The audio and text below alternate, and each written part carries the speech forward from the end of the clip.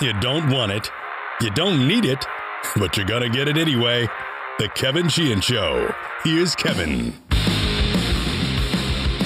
It's a Cooley and Kevin Monday here on a very snowy, rainy, sleety Monday morning here in D.C. But Cooley, we are going to be 60 degrees on Wednesday.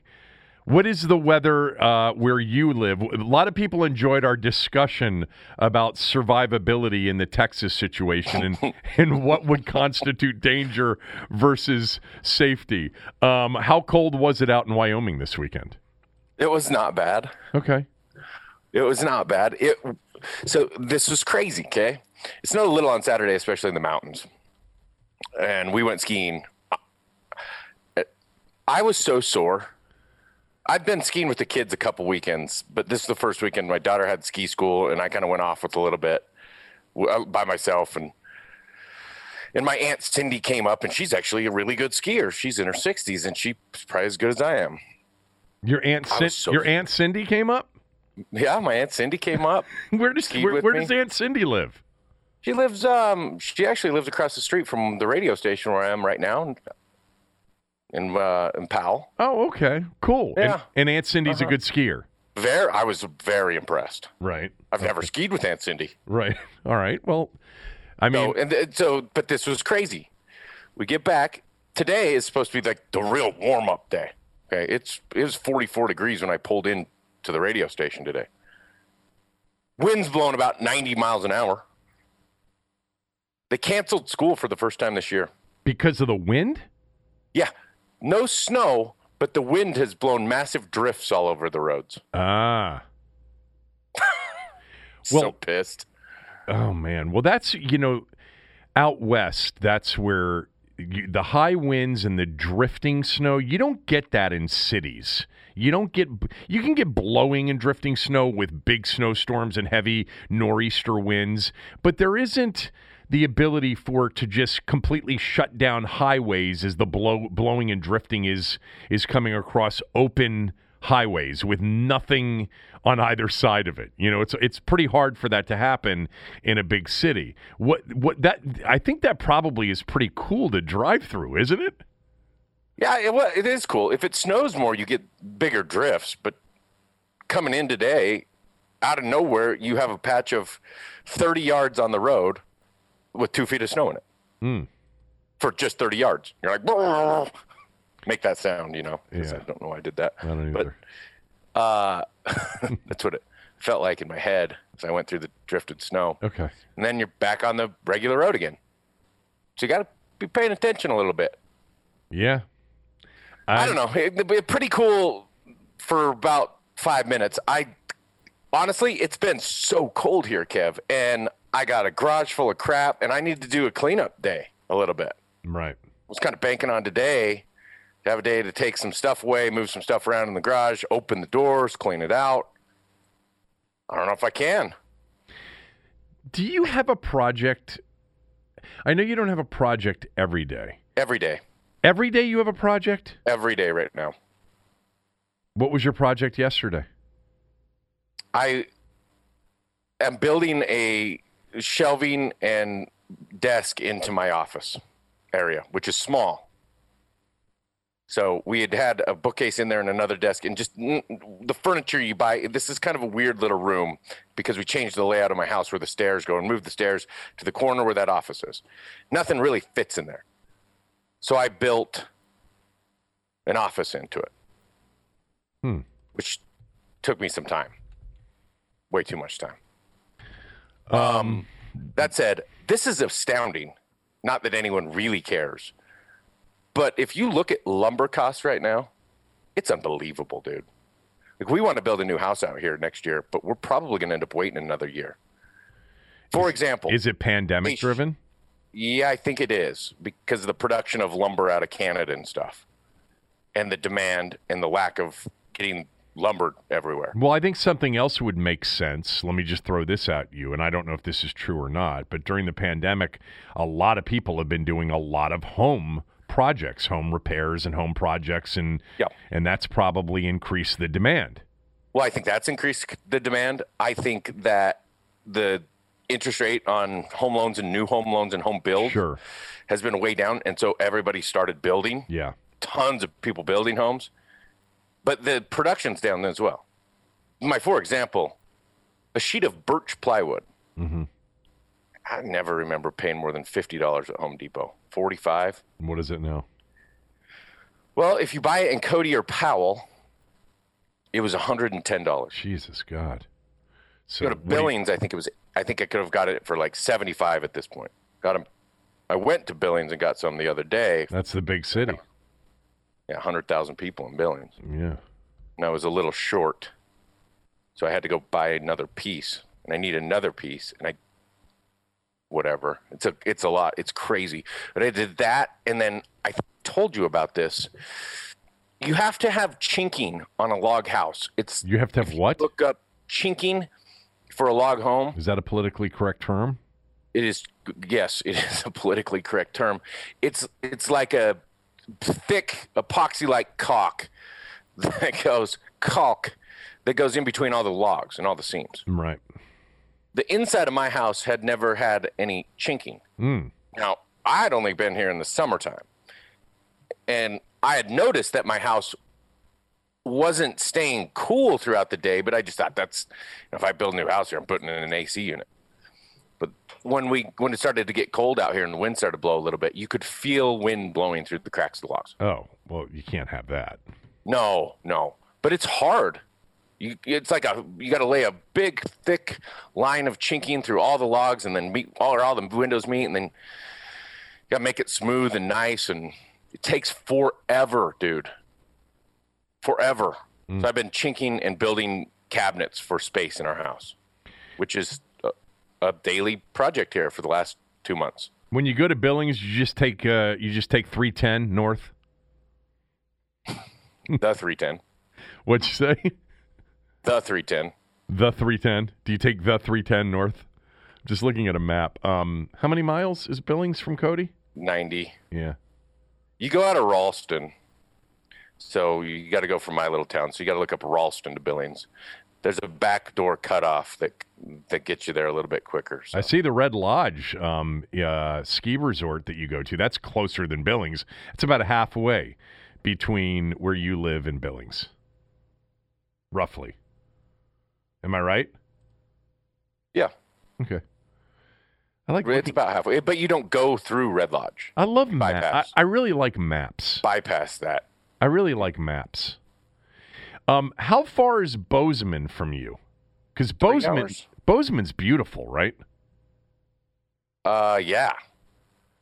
Bozeman's big sky, like right? It's one of the big boom towns. Right. In the last 20 years, it's blown up. It's the new Jackson Hole. Yeah. The real estate in Bozeman's astronomical. It's another mini California town now when you look at housing prices. Yeah, that my father's been out to Big Sky a bunch to hunt and fish and stuff, and he always flies into Bozeman and he says it's beautiful. Yeah, a lot of Montana's beautiful. Yeah. Bozeman is 193 miles. Where's Helena? Helena's up there in the middle of Montana. I went to Helena a few years ago. Helena's a cool town. Mm-hmm. Helena is exactly 3 hours to get to for me. That's the state capital of Montana. It sure is. You know? And the river runs through it. They had to go down to Helena to do some business at the Capitol building. I actually want to take some trips this summer through all of Montana and stuff. A lot of the last few years, we've always done Yellowstone and around this area. And Montana's really cool, and we haven't done it. So I want to take the family also to southern Utah, which is cool. I was reading over the weekend about massive avalanche problems in Utah in particular. Everywhere. There's been a lot of them. Have you had issues in Wyoming? Well, you don't have issues if you're not going into those areas. Yeah, right. Yeah, like people that snowmobile. Don't they refer to it as the high country? Sure. Speaking, based on our conversation of last week. What? I have a friend who's on the search and rescue. Oh, really? Justin is on the search and rescue here. So is his dad, Mike. And For avalanche victims? No, 2 kids went up in the high country Yeah. in their early 20s, got lost on Thursday night. So apparently they were looking for some cabin. I guess on the path they were on, at times before they got finally stuck, there was cell phone service every once in a while. So they'd called their mom late on Thursday night and said, hey, look, we're looking around for this cabin. We haven't gotten there yet. Don't worry, we're going to find it. They didn't find them until yesterday afternoon. Saturday afternoon. And? They were live. And so they made it Thursday night, Friday night, and most of Saturday. How did they stay alive? I don't know the answer. Ketchup to that packets, Sopranos, mustard. I don't think you have to eat to stay alive for 2 days. But you got to stay warm. You got to stay warm. That's for damn sure. You got to stay warm. I'm not ready to go in the high country by myself in the wintertime yet. No. Because I don't recognize it. This is not high country, but for those that live around these parts, especially for you Marylanders who are familiar with Deep Creek Lake in that area. Wisp is the ski resort. 2.5 hours, 2 hours and 20 minutes. Anyway, for many years, we would go up there 2-3 times a year, more than that. My brother-in-law and sister-in-law had a house up there. It was great. And my brother-in-law, you've never met him, you would love him. He's got, all of the toys. I mean, snowmobiles and four-wheelers and everything. And, there were, obviously, we're talking about probably the highest of elevations. Elevation there is, I'm going to guess 3,500 feet, maybe 4,000 feet. In the western panhandle of Maryland, where, the average snowfall in Deep Creek Lake is 120 inches a winter. Like, they get all the lake effect snow, part of that whole lake effect thing on the Appalachians all the way down, the sort of the East Coast or the Appalachian spine. Anyway, several times I loved it. I loved being up there in the winter, especially when it was, going to snow the entire weekend. And we would jump on four-wheelers, especially when the kids were young, and my oldest probably more so than the other two because they were young at the time. And we would jump on that four-wheeler, and we'd head up in the high country in, like, heavy, heavy snow, trying to follow trails. But, eventually you would sort of maybe lose track of the trail because the snow was coming down so hard. So you were in the high country without a trail trying to figure it out. Now, you weren't lost on Backbone Mountain. You weren't gonna freeze to death, and you had cell phone coverage, so you were okay. But I remember just how desolate and how, first of all, I kind of love that whole feeling. And there's a lot of wildlife up there, a lot of black bears in particular. But it's wintertime. You're more likely than not they're hibernating, right? I hope so. I hope so. But I just remember being like at the very top of some of these mountaintops out there on a four-wheeler in a driving snowstorm and turning around to see if I could see sort of the trail that we came up on, and it would already be snow-covered. So it would be a little bit dicey. I remember once or twice I was like, I don't think I'm going the right way. I better figure out a way to get back down. And you just find a way to go down. And on a four-wheeler, you can pretty much run over anything. But I remember going through some, tricky, logs and big old trees that had fallen down and trying to navigate my way back down. And when I got back down, I tried to act like there was never any worry. But I think there was a moment where I was like, it's cold. It's like 10 degrees. It's snowing sideways. We're bundled up. But we better get somewhere soon because I think my oldest at the time was like 8. But Dad, where are we? Oh, we're good. We're fine. Yeah, look at that. Isn't that fun? Remember, we passed this on the way up. Yeah, and then this particular time it was also night, which probably wasn't the smartest thing to do during a driving snowstorm. But had the headlights and the whole thing. But it was a lot of fun. And then we got back and had hot chocolate and sat by the fire, and we were no worse for the wear. There you go. You made it. I do kind of like that. The bitter cold that you have out there, the 30 below, that's not fun for anybody. That's not common though. I know, but it is common in the zero high is country, common, or the back country, or the high country. Yeah. Deep Creek Lake, or Backbone Mountain.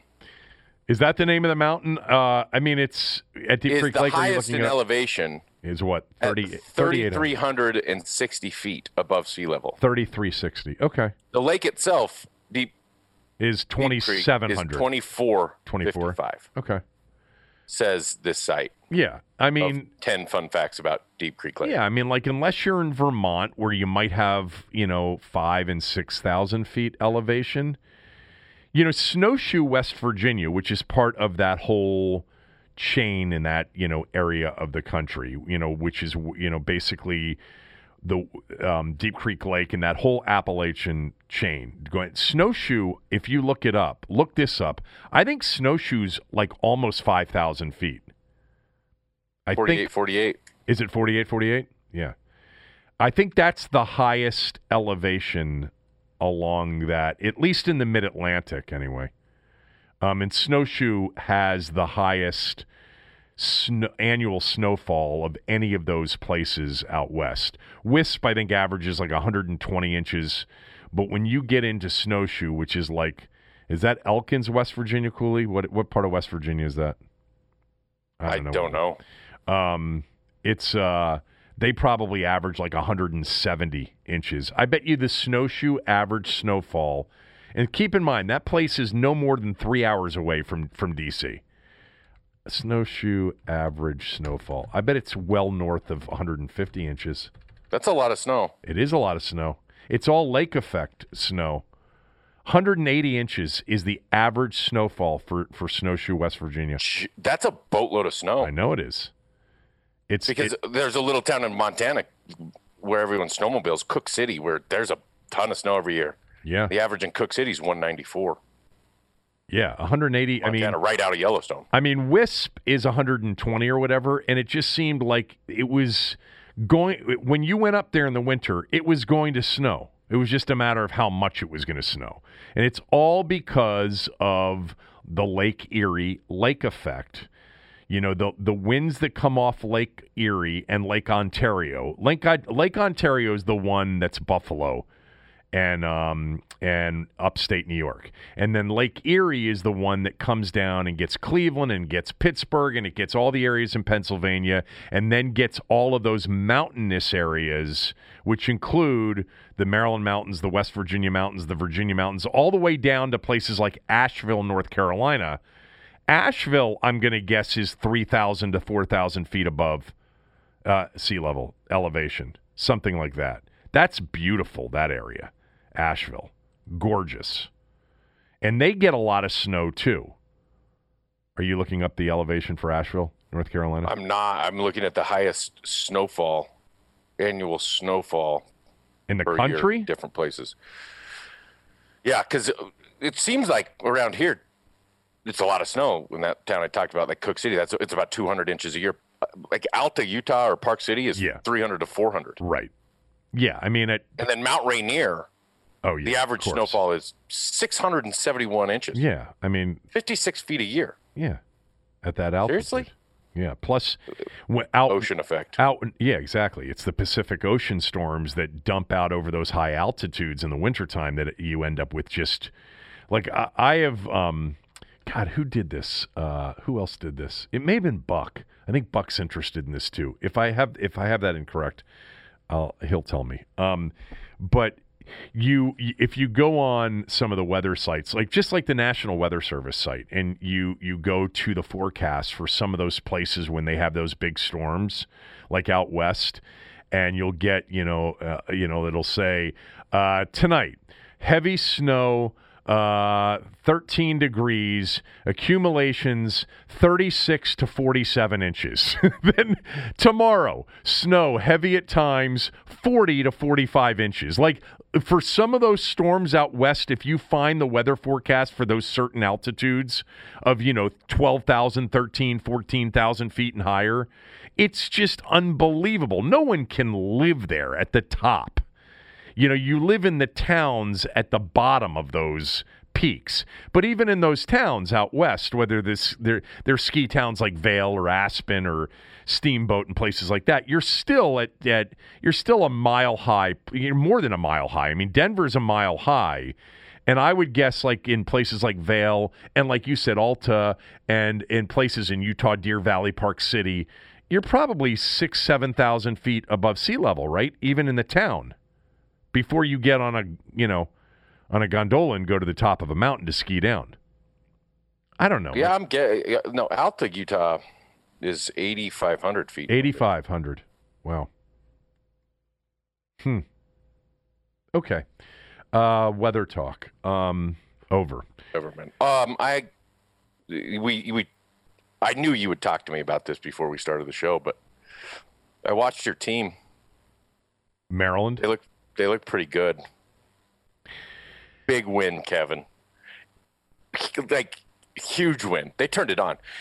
Before you get into the game, one thing I just found really funny, because I haven't watched a lot of college basketball, on and off, but I watched a lot of this game. Dude, it sounds like an AAU gym when you watch it on TV. I know. It is so weird.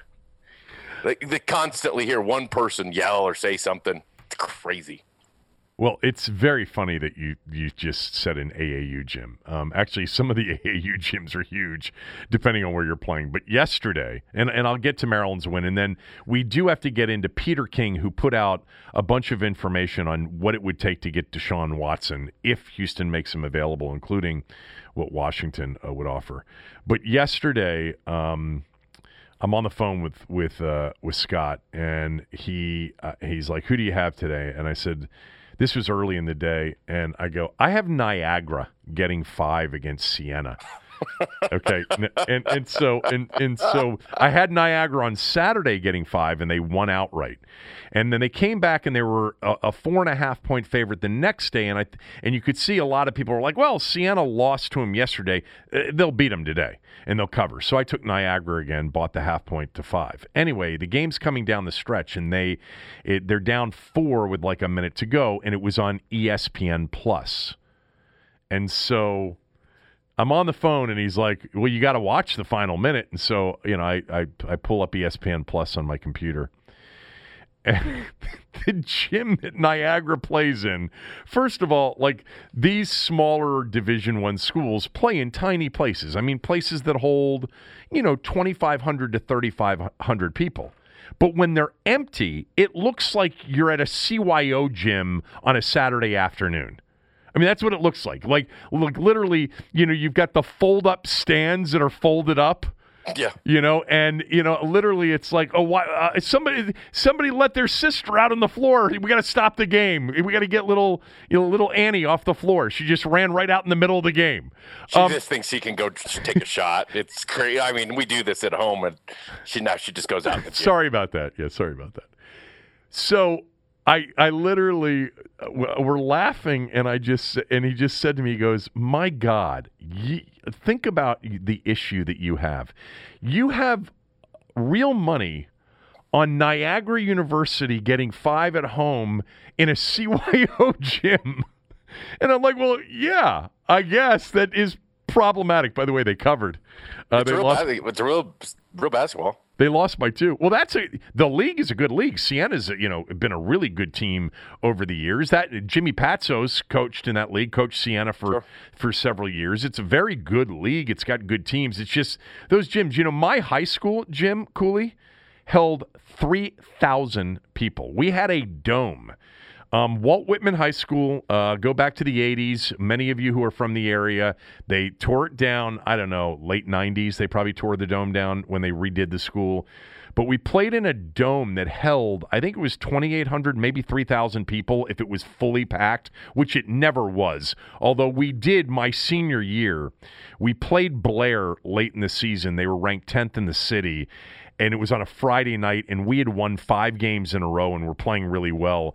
And it was like half filled, and it was probably the biggest crowd we had played in front of all year. It was a lot of people for a high school basketball game.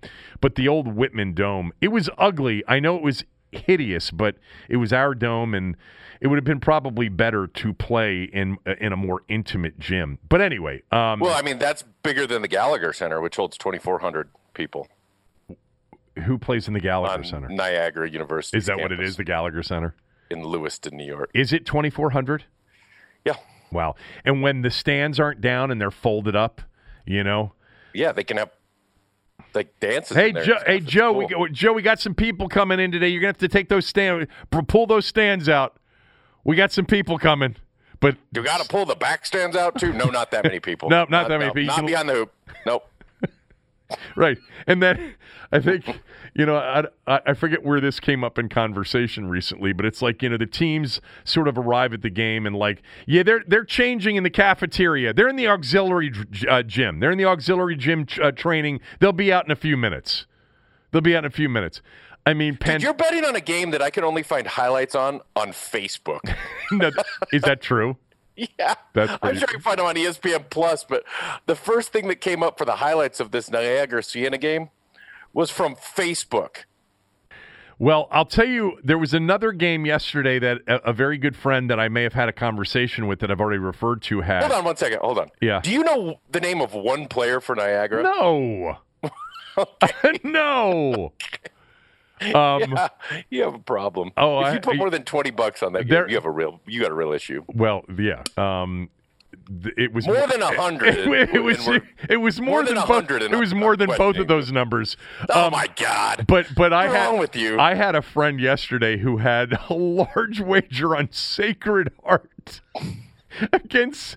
I think they were playing St. Francis. I think they were. And I'm like, wait a minute. At least I'm betting an actual conference. Can you even name? Because actually, the MAC is the MAAC, not the Mid-American Conference, which is Toledo and Bowling Green and Ball State, etc. Miami of Ohio. This league has Niagara and Siena and Fairfield and St. Peter's and Monmouth. Monmouth has been a really good team. The Iona's in that league. That's where that's where Calipari. That's where Pitino's coaching. Rick Pitino's coaching there right now. That's at least Sacred Heart. I cannot tell you what league they play in. I cannot. By the way, so I do want to get into something real quickly, and I'll talk about the Maryland game, and then I want to. Sacred Heart covered. I know they did. I know it was a winner. So what's happened, Cooley? It's not a trend here, so don't go chase this. But in this pandemic year, a lot of teams are playing back-to-backs in the same gym in back-to-back days to get in as many games without having to travel and risk, obviously, going to new places. So, as an example, that Niagara game was a back-to-back with Siena. They played Siena on Saturday, and they were getting 5, and they won outright. I had them. And then they played Siena again. And a lot of people, I've got a lot of friends of mine, a lot of my degenerate friends that are absolutely convinced. And by the way, I hear a different theory every time. If you take the team that lost the first night on the second in the back-to-back, it's hitting at like 60%. I doubt it is. And then I had another friend call me and tell me, here's the key. That second of the back-to-backs, just take the under. They're exhausted. They figured each, and I'm telling you, none of that shit works consistently. Oh my God. But anyway, Maryland played Rutgers yesterday. I've said this to all of the 300 or 400 knuckleheads on all the message boards, Maryland message boards that rip people like me who have been pro Mark Turgeon. Mark's doing an incredible job this year. He really is. He's a good coach. He's always been a good coach. He is having an excellent season. He's getting his team to play its best basketball at the end of the year, and he's getting more out of less. And it's not that they don't have talent. They do. They just are in a league that is so good. If anybody watched the Ohio State-Michigan game yesterday, oh my God, what a basketball game that was. I mean, these are either team could win the national championship. They'll both be number 1 seeds. I mean, this league is not just a league that top to bottom's really strong but doesn't have a great team. They've got 2 number 1 seeds and 4 teams minimum that people will pick to get to the Final Four in Michigan, Ohio State, Iowa, and Illinois. And then you go down, Penn State goes to Iowa yesterday, and they're in a dogfight down the stretch against Iowa. And Penn State's the 12th best team in the league. Anyway, Maryland played really well. They're very good defensively. He has really figured it out. I'm really happy for him. He's done this before. People don't ever want to give him credit for it, but he figures his team out, and the best way for them to play, is to play, fewer possessions, really good defense, try to hold the opponent to 60 or less, and now they're getting better offensively. Anyway, I'm happy for them. They are solidly in the tournament right now. No questions asked. Could they play their way out of the tournament? They could. None of these 3 games that they have left are going to be easy, but they're probably 1 win away from solidifying being in the tournament. And if they were to win 2 of their final 3 or all 3, I mean, you're going to see on Selection Sunday, for those that thought that when I was telling you 2 weeks ago that they were still in the hunt, it's going to look like they were never in doubt, because they'll probably be like a 7 or an 8 seed at that point if we get there. Maryland has more quad 1 games played and has 5 quad 1 wins, 12th in the nation. Maryland has 4 quad 1 road wins, 2nd in the nation. Second. The metrics on them, they're 30th in Ken Palm. I think they're 30th in the net, which I'm going to have a comment about here in a moment. They're really Mark's doing a phenomenal job, and I'll just say it again. I said it last week on the podcast. Damon Evans, the athletic director, should give him a contract extension now. I don't care what happens the rest of the year. You can do so much worse than Mark. He's a good coach who's improving as a coach. Anyway, gives me a chance. Can you tell your story? Yeah, it gives me a chance to get into this story. So. I can't. I'm going to start. I have something off of your story. So I texted. Typically, if I text him, it's after a loss I try not to be the guy that'll send. I rarely text him. I mean, we'll keep your head up, coach. You played hard. You know what? Keep your head up. You know what? You coached a great game. That was a winnable game. You guys are headed in the right direction. And I only do it when I really feel sincere about it. And usually if I text him, it's usually after a tough loss. Like, you're doing the right thing. It looks good. I mean, that's a good team you played, et cetera, et cetera. Anyway, I texted him this morning, and I just said, hey, you're coaching your ass off. You're doing such a great job, and the team is so much fun to watch. Say hello to Ann, his wife, and kids, and talk soon. And he sends me a text back, and he goes, don't jinx us. He is definitely superstitious. He goes, yeah, we're playing well and with more confidence, and I hope you and the family are well and whatever. And so when he wrote, don't jinx me, I said, okay, I won't jinx you. I don't like your unforced turnovers. And then I gave him a list of the things that I think I don't like. I said, just read it again. I go, Hamilton needs to shoot, nothing else. Dante Scott should take more of those open threes, even if it's early in a possession, even though I know you hate early shots in possessions. I like Ayala in the post more than you're using him.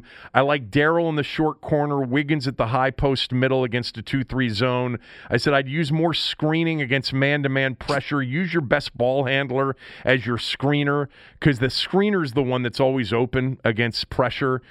They don't screen a lot against man-to-man pressure. And then I wrote, of course, it's tongue placed in cheek, although they were very good suggestions. And I said, no, seriously, you're excellent. I wish I still, and I said, if I were still coaching as much as I used to, which I'm not, I would be recording every single one of your plays that you run after a timeout, because I'm telling you, he draws up phenomenal plays after timeouts that almost always result in like a great look with the right guy. So after sending him that, he writes back, love the feedback. And I know him well enough to know how sarcastic that was, because he's got a very sarcastic sense of humor, and he was probably smiling like, yeah, thanks, bud. Appreciate it. And, of course, I just sent back a smiling, laughing emoji. He's doing a hell of a job, man. Hell of a job. What were you going to say? You should have sent a smiling, laughing emoji, and then right next to that, a serious face emoji. I told you about the time that I sent Norv Turner a Federal Express, right? We talked about it like a week ago. Yeah. We're telling him that he needs to let people score when he's If only Norv Turner would have had a cell phone that day. If he only had a cell phone in 1997. Well, he probably did. His phone probably just didn't text at that time. Exactly. So anyway, I'm proud of them. I really enjoy watching them. And those of you that honestly, get on message boards yesterday and say things like, "Oh, great, now we're going to make the tournament, which means he's going to be back." You guys are insufferable. I mean, just insufferable. You're not. I don't want to say that you're not true fans, because true fans can be critical and you can have strong opinions, but most of you wouldn't be able to identify man-to-man versus zone defense. Trust me. Anybody that knows basketball even a little bit thinks he can coach, okay? Is he elite? Is he truly like one of the elite coaches in college basketball? And by the way, he coaches against some of them in that league. No. Is he in the next category of pretty damn good? Yes. And you could do lot effing worse. The other aspect of it is if he's in the elite category, it means he's spending 80% of his time recruiting, which he probably is anyways, but he's getting those dudes. He needs to get more dudes. That's where the elite guys come in. They get the elite dudes. It's just like college football. 20% of it's drawn up schemes and coaching. Talk to any of these coaches. It's all recruiting now. It is all recruiting. Coaching in college would suck. You know what? Okay, so there's no doubt that you're right about that. It's the Jimmies and the Joes versus the X's and O's saying. That's true. And you got to get the Jimmies to play. But that's not how I personally evaluate whether or not a guy's a great coach. Even though, by the way, Cooley, to your point, recruiting is such a significant part of the job. And he has recruited well, and at times very well. He had a rough recruiting off-season last year, which is why they came in with not a full, a full cupboard of players and more depth. He struck out on a lot of guys, especially transfers, that he thought he had a chance to get. And most teams, when they lose, the number 10 pick in the draft, Jalen Stick-Smith, and they lose a 4-year point guard, Anthony Cowan, who started 130 games, a team that may have very easily could have made a deep run into the tournament. I'm talking about a Final Four type of run. They were that good last year. Didn't get to do that because of the pandemic. And if he had done that, then all of these conversations would be moot because he would have been extended right away. But I don't evaluate coaches. I should on recruiting because it's so important. But I'm really when I watch a coach, I'm watching him to see how he coaches, what he has, and whether or not I think, based on my opinions, they do things well or not. Like, just in the Big Ten alone, Izzo's just flat out one of the best. He's always been one of my favorite coaches, if not my favorite coach other than Maryland's coaches, like Gary, obviously. I mean, we named one of the teams that I coached for many years the Spartans. Now, I let the kids, I threw the Spartans in there as one of the choices, and they ended up picking it. I was glad because I just love the way Izzo coaches. Matt Painter, to me, is one of the best coaches. X's and O's. Purdue's always good. Purdue's always good. They don't typically have the best talent, although they've got some talent this year, man. John Beilein, when he was at Michigan, was excellent. One of the top coaches just in the Big Ten. I mean, Holtman can coach. Guard at Wisconsin can really coach. I think Peichel can really coach at Rutgers. There have been some just excellent coaches in the Big Ten, and there's some excellent coaches, obviously, in the ACC as well, and other leagues. But I do tend to look at the guys that don't have the most talent and usually view them, Cooley, as better coaches, and maybe it's just my bias towards looking for the guys that sort of overachieve. And when you're loaded each year like Kentucky is, like North Carolina is, like Duke is, like Villanova now is every year, you better be winning 30 games and be in the Final Four, or you've sort of underachieved.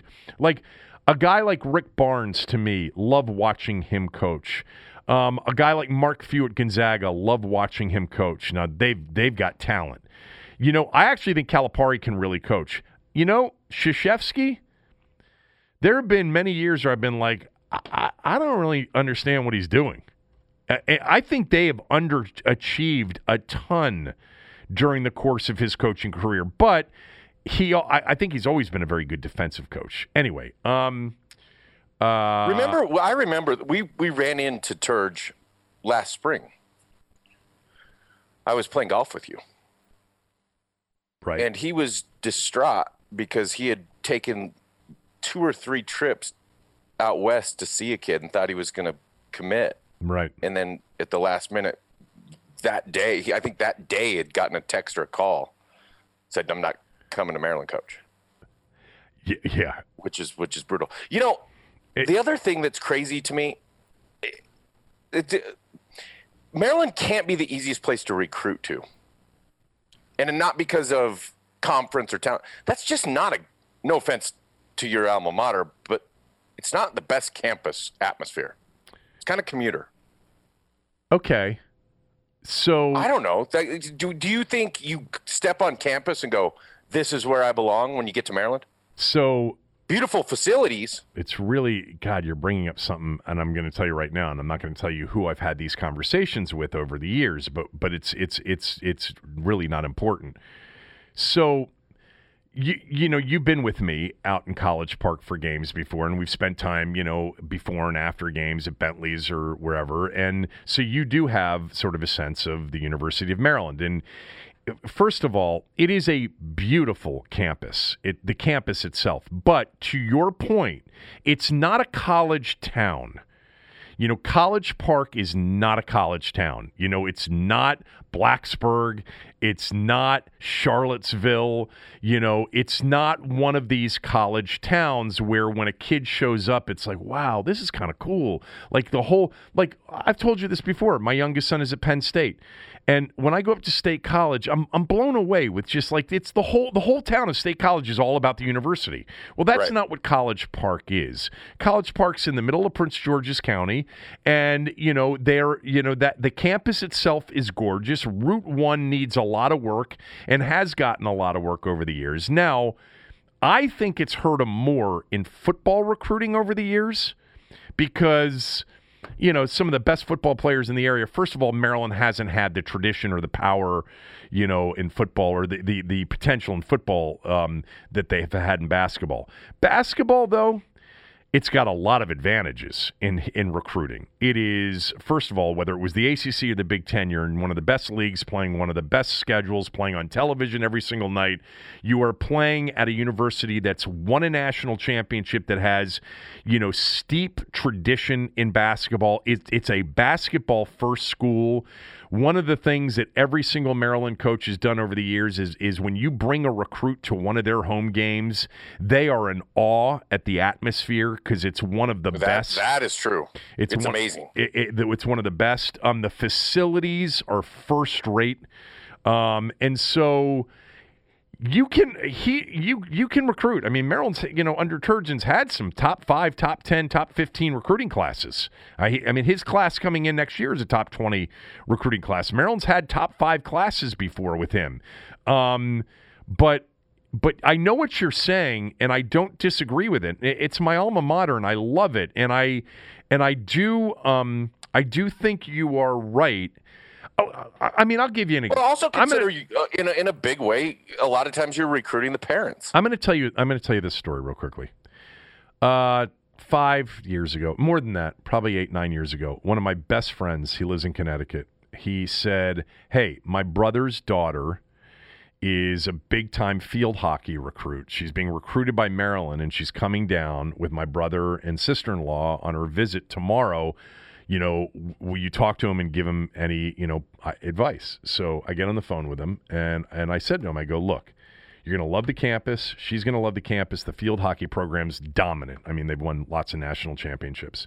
And I said, "But what I want you to do is I want you to rent a car, and I want you to drive off campus. I want you to take, a 30-minute drive in every direction off campus and make sure that it's, it's something that you're comfortable with, because there are some tough areas, within a couple of miles of the university. And by the way, the university itself has had, over the years, some issue with crime, not any different than any other major university has had.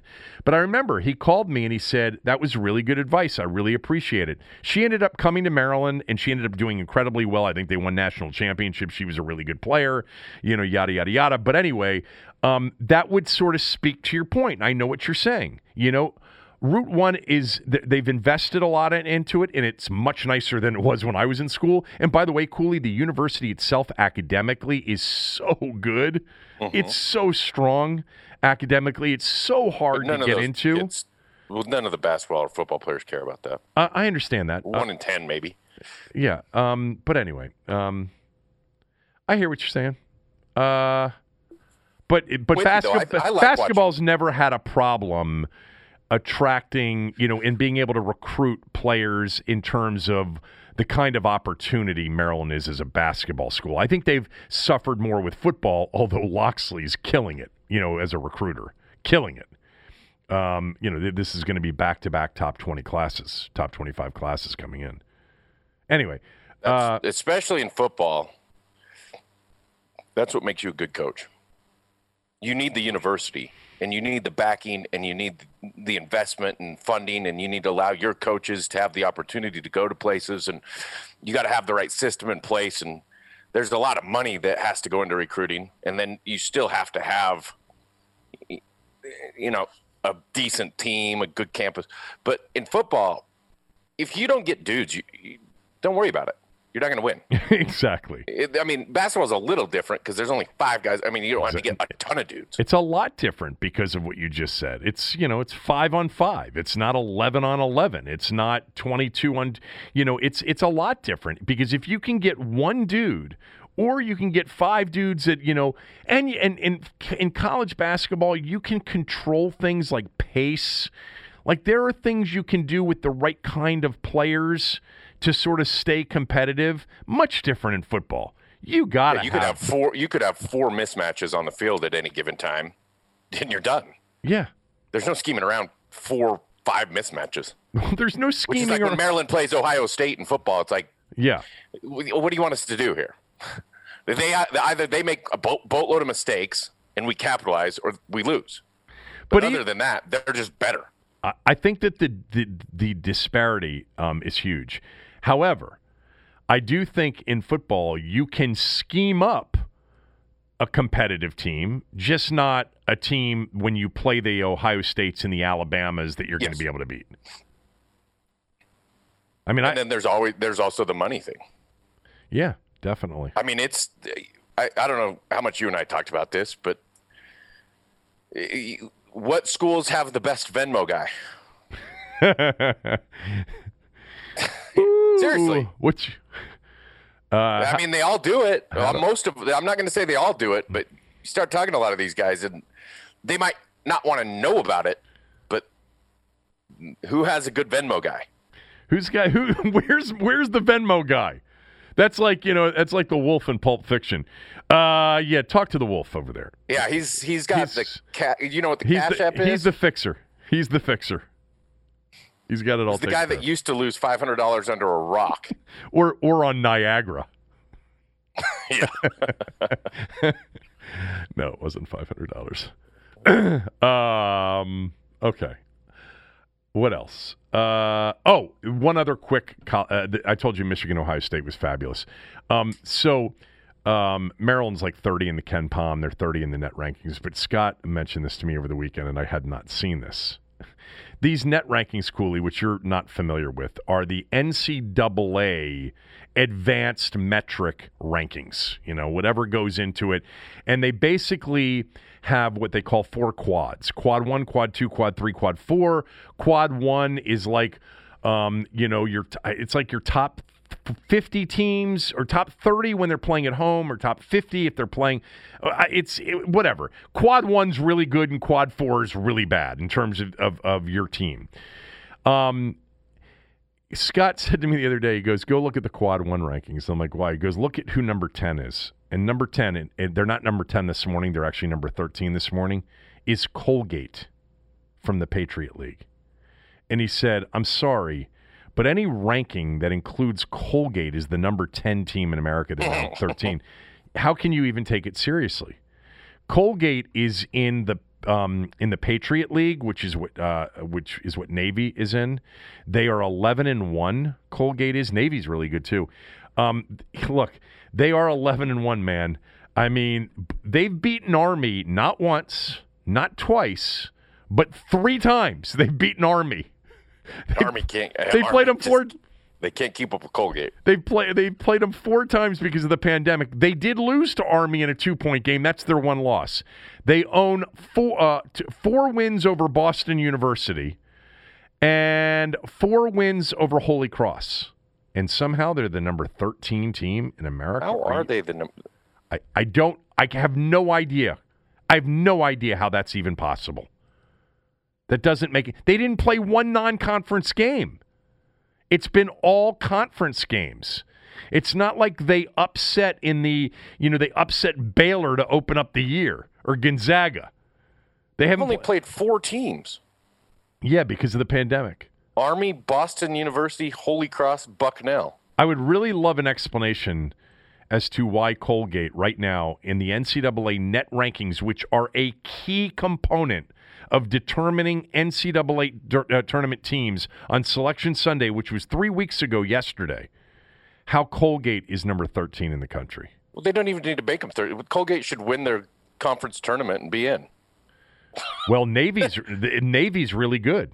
Navy's Colgate's excellent, and they're in the same league. I mean, they're not getting in with this. No. They're not getting in unless they win this conference tournament. I mean, no one's going to look at this. No one's going to look at these results. Somehow that got skewed. It was faulty. It seems totally fraudulent. It does. One last thing, actually, before we get to the Peter King thing. I know we're going long on non-Washington football stuff, but I wanted to read this tweet from Steve.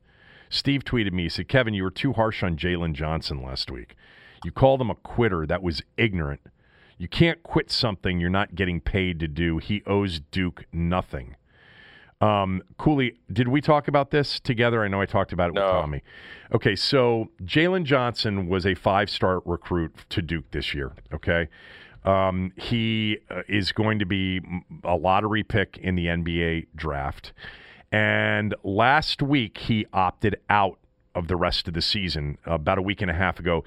His playing time had been reduced. He hadn't been playing well. And in the moment, it really appeared as if Duke had no chance of making the NCAA tournament. So he opted out. And I just said, look, and I said this on the radio show, and I think that Steve was responding to my segment and discussing Jalen Johnson on the radio show. And I just said that I'll concede that I don't have all the information. I mean, there could be a real circumstance here where it makes sense. But if he's opting out because his team's not going to make the tournament and he is, sort of butthurt about his reduction in playing time, then he's a quitter, period. He's a quitter. And Jim Boeheim, who, by the way, is very good friends with Coach Krzyzewski. Now, the Duke, side of it, they took the right strategy and they took the high road and said, after discussion with Jalen and his parents, we give him all the support, yada, yada, yada. Obviously, they could care less that he left, and they're probably happy that he left there. They've played much better since he left. And they've had 2 big wins since he left. Yeah, they beat Virginia on Saturday night, and they're actually back into the discussion of potentially being an at-large team. But Jim Boeheim came out and was a bit critical of Jalen Johnson. And trust me, the fact that Boeheim did that, he's going to bat for Krzyzewski, okay? Remember, they were coaches together on the Olympic teams, and they're very good friends, very close. And so he was sort of taking, he was able to do it publicly. Krzyzewski wasn't. Now, he backtracked it a little bit, but whatever. Again, I'll concede that I don't have all the information. And for all I know, there was an abusive situation. Something was really terrible, or he's got a family situation. So if that's true, but for the moment, let's just assume that his team sucked. He didn't like that he was getting, less playing time, and he just decided, I'm ready to move on, start getting ready for the NBA draft. Well, that is quitting. And by the way, there's nothing in the definition of quitting, Steve, that says you've got to get paid. it's a job that you're being compensated for. I mean, how many life lessons do you as parents out there, try to give your kids about, hey, you start something, you finish it, period. You don't quit. You don't quit. You know what? You don't like the piano lessons? You're signed up for 10 of them. You're going to do all 10 of them. You started it. You're going to finish it. Now, obviously, all of us as parents, if the kid, if there's some sort of situation that's unhealthy, you're going to pull the kid out of it.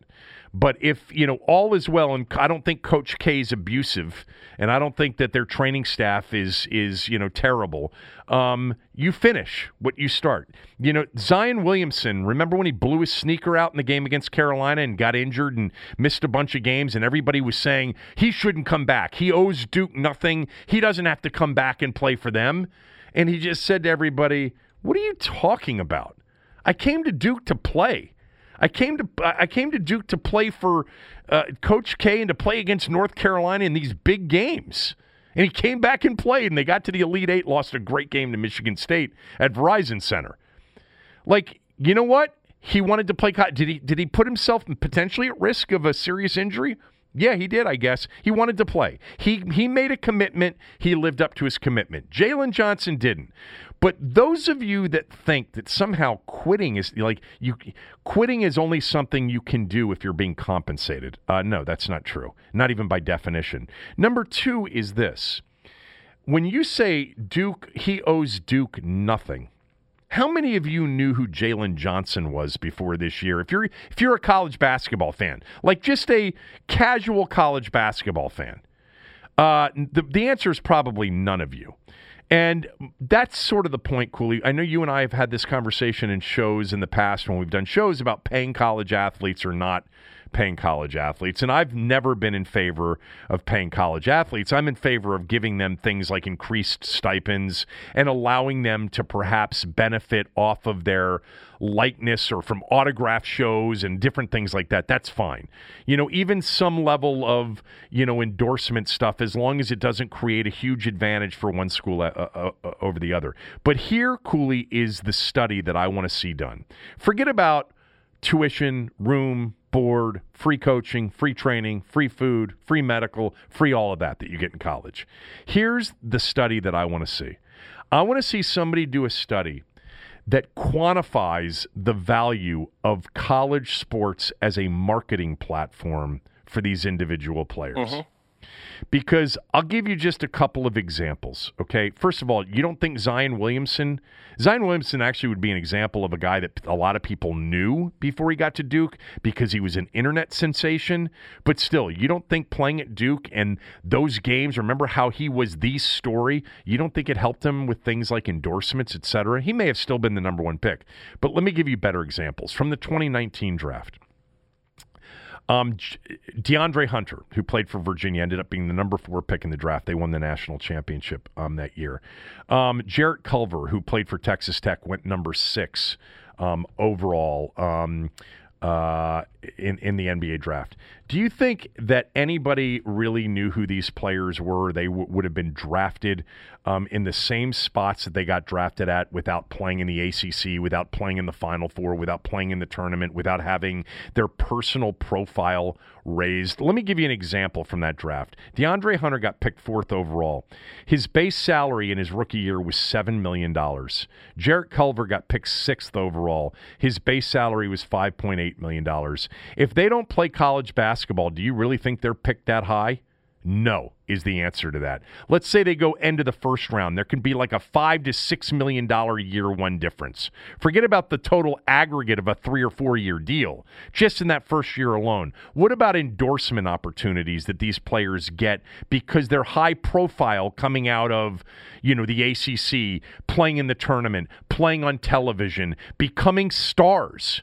Because the platform of college basketball provides that as an opportunity. Somebody give me and quantify how much more they earn when they come out of college basketball versus if they were to go overseas and then get drafted, or if they were to say, I'm not going to play, I'm going to take the 1 year off and Uncle Charlie's going to coach me up and we're going to be working out, in the gym. I'm going to be working with various trainers and then I'm going to go to the NBA, draft camps. This is real money, like significant money. I'm always surprised at those that argue that there's no value, that it's a one-sided value proposition between schools and athletes. And by the way, Cooley, the athlete that never becomes pro, which is 99% of them, do you know how many of them, you probably experience this, how many of them, because of their affiliation with that university and the fact that they played sports and were good, will get a job interview over somebody that the company's never heard of?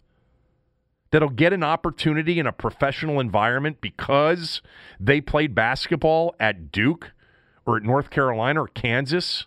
I mean, basketball in general or another sport, a lot of people who run businesses like people who played college sports. Exactly. If they finished college. True about because that, too. they know that they can compete. Yep. You know, this is an interesting thing with Jalen Johnson because this is the new norm. His path, this is all his dad or his parents.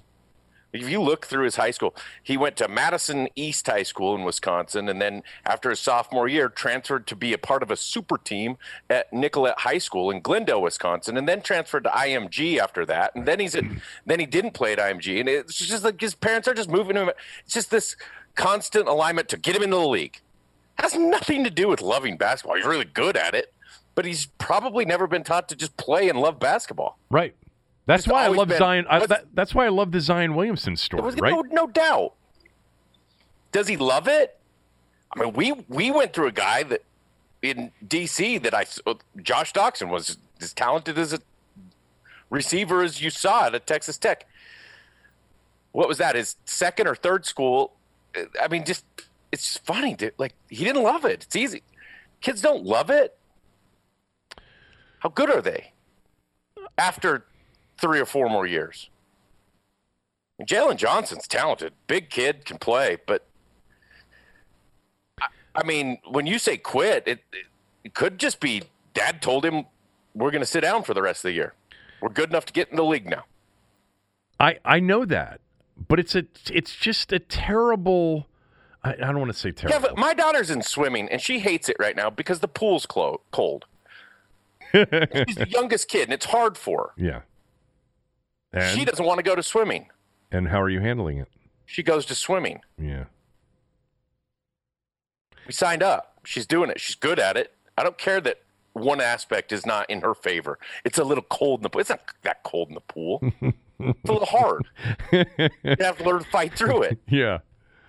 We're not quitting. Yeah. We went skiing 2 weeks ago. In the first 2 runs, she was panicked. I want to go home. That's great. We got 4 more hours. We can't. You wanted to come. You wanted skis. We got them. You're skiing. Figure it out. Be tough. This is a parent thing. And Kev, it is quitting. Well, here. There's a reason. I mean, obviously they have. Yeah. They're not just butthurt and done. I mean, they are, but they think that there's another step, and that quitting is in their favor to the next step. But he's quitting.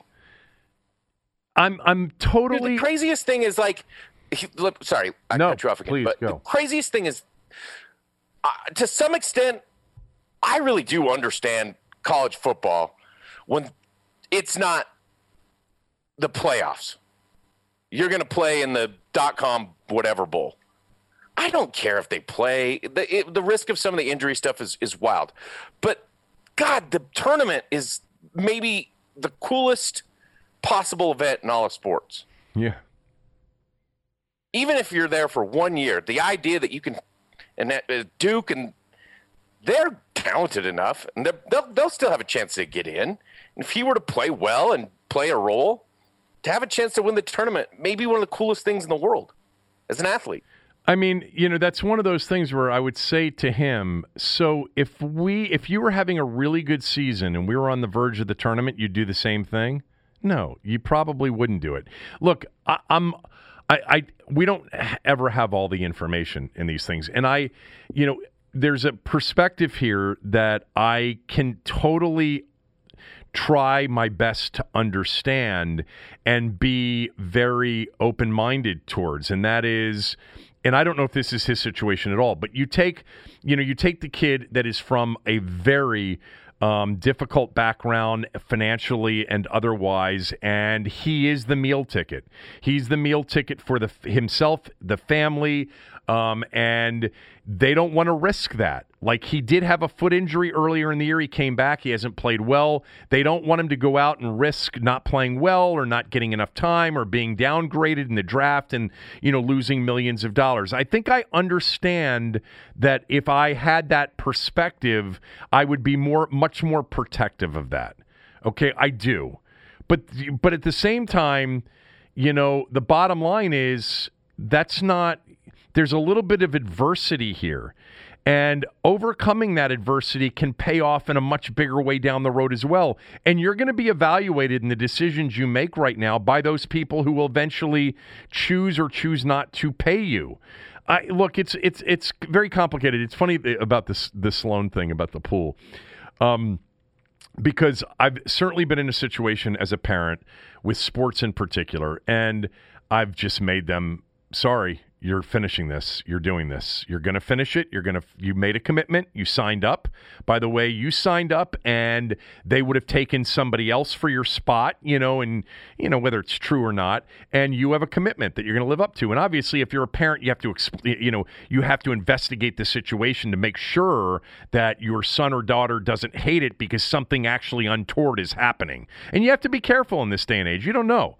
But when you're pretty sure that it's just that they want to quit, my position, and it sounds like yours, is, sorry, that's not an option in the Cooley household.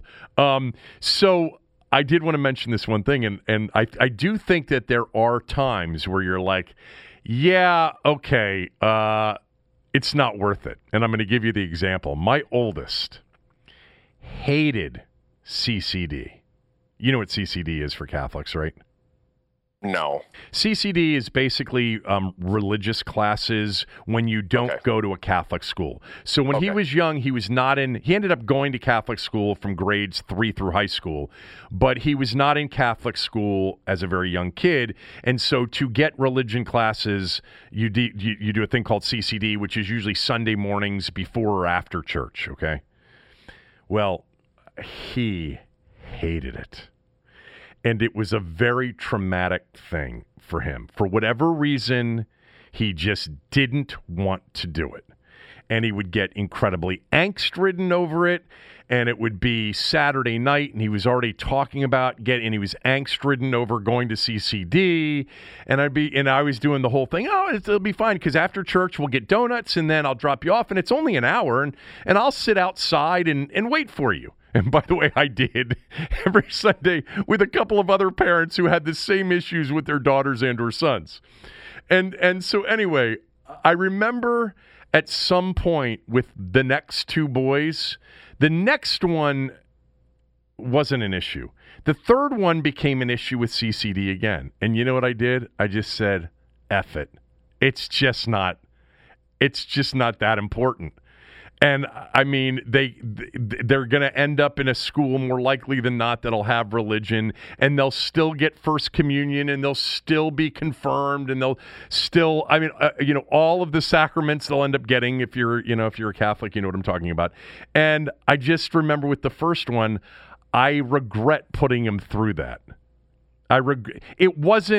He didn't commit to it. He didn't want to do it. It wasn't something that he started that he had to finish. I was making him do it, and it was a total source of anxiety. And, there was sort of a sense of, I think, accomplishment when he got through it, and I would be sitting there waiting for him. He's 5-6 years old, whatever it was. It just definitely wasn't worth it. So when I got to my second and third, I remember thinking, yeah, not even worth it. And by the way, it was always a pain in the ass for me too, right? Because I had to sit around. So selfishly, it's like, yeah, let's bail on this. And then we had a wonderful, wonderful teacher, Sister Roberta, who would call me and say, Kevin, where was Ryan today? Yeah, sister, we're kind of bailing on this stuff now. All right, well, look, he's still, can he just do a couple of these assignments so we can get him through for his First Communion? I'm like, yeah, we'll do that. She was the best. But that was one that I remember sort of regretting. I probably should have just bailed with him. It probably scarred him somehow. Like I always feel guilty about how incredibly upset he would get. And then I'd be like, oh God. And then he would really try to toughen up and brave it out.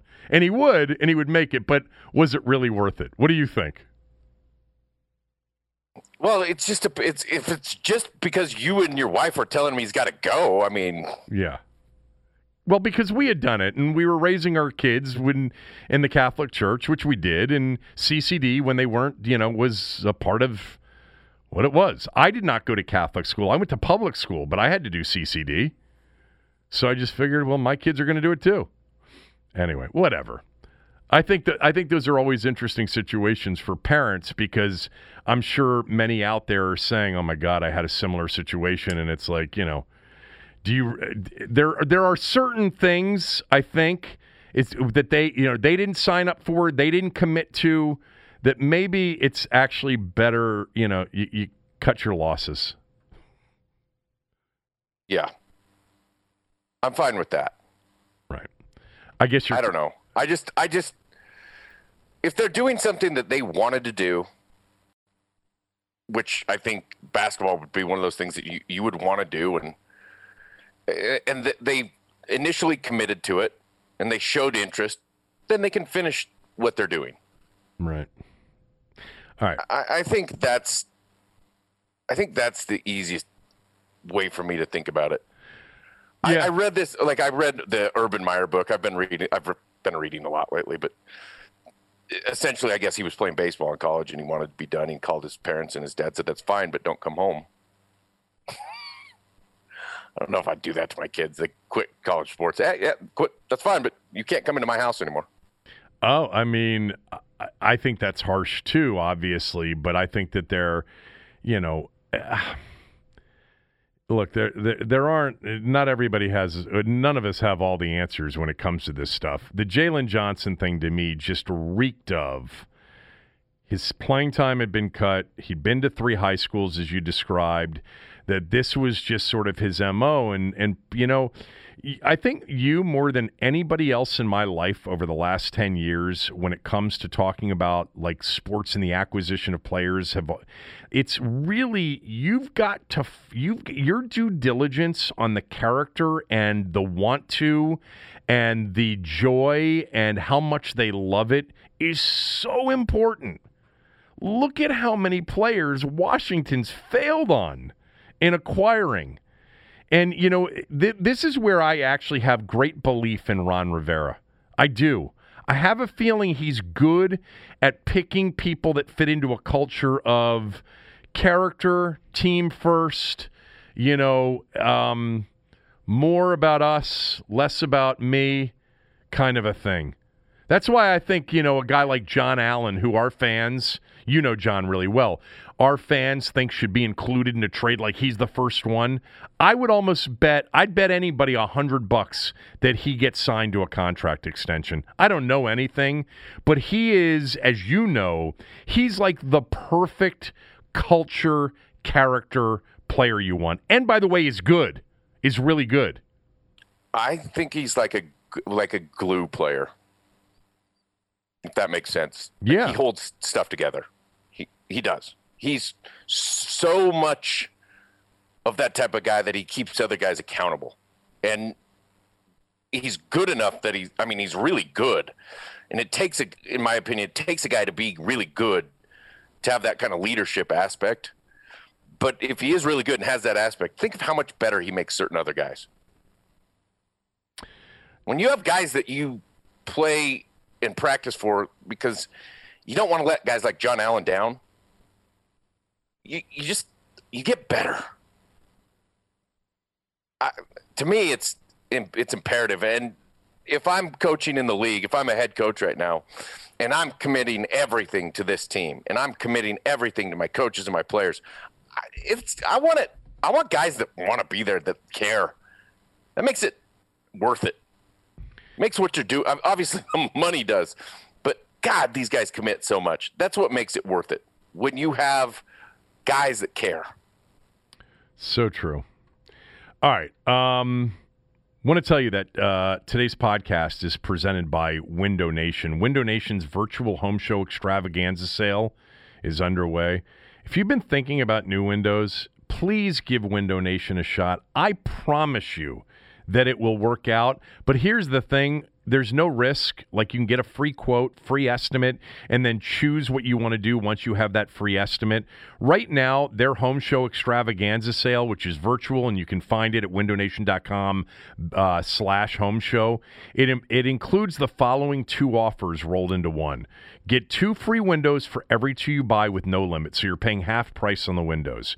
And then you don't have to make any down payment, you don't have to make any payments, and you don't have to pay interest for 2 full years. So you're going to pay, by the time you make your first payment, it's going to be half price on the windows, and it's not going to cost you a penny in interest. You'll save thousands on just that alone, and you'll save big on energy bills, both in winter and summer. Harley and Aaron are the 2 founders of Window Nation. They're friends of mine. I talk to Harley all the time. 2 great entrepreneurs. They started this business over 20 years ago.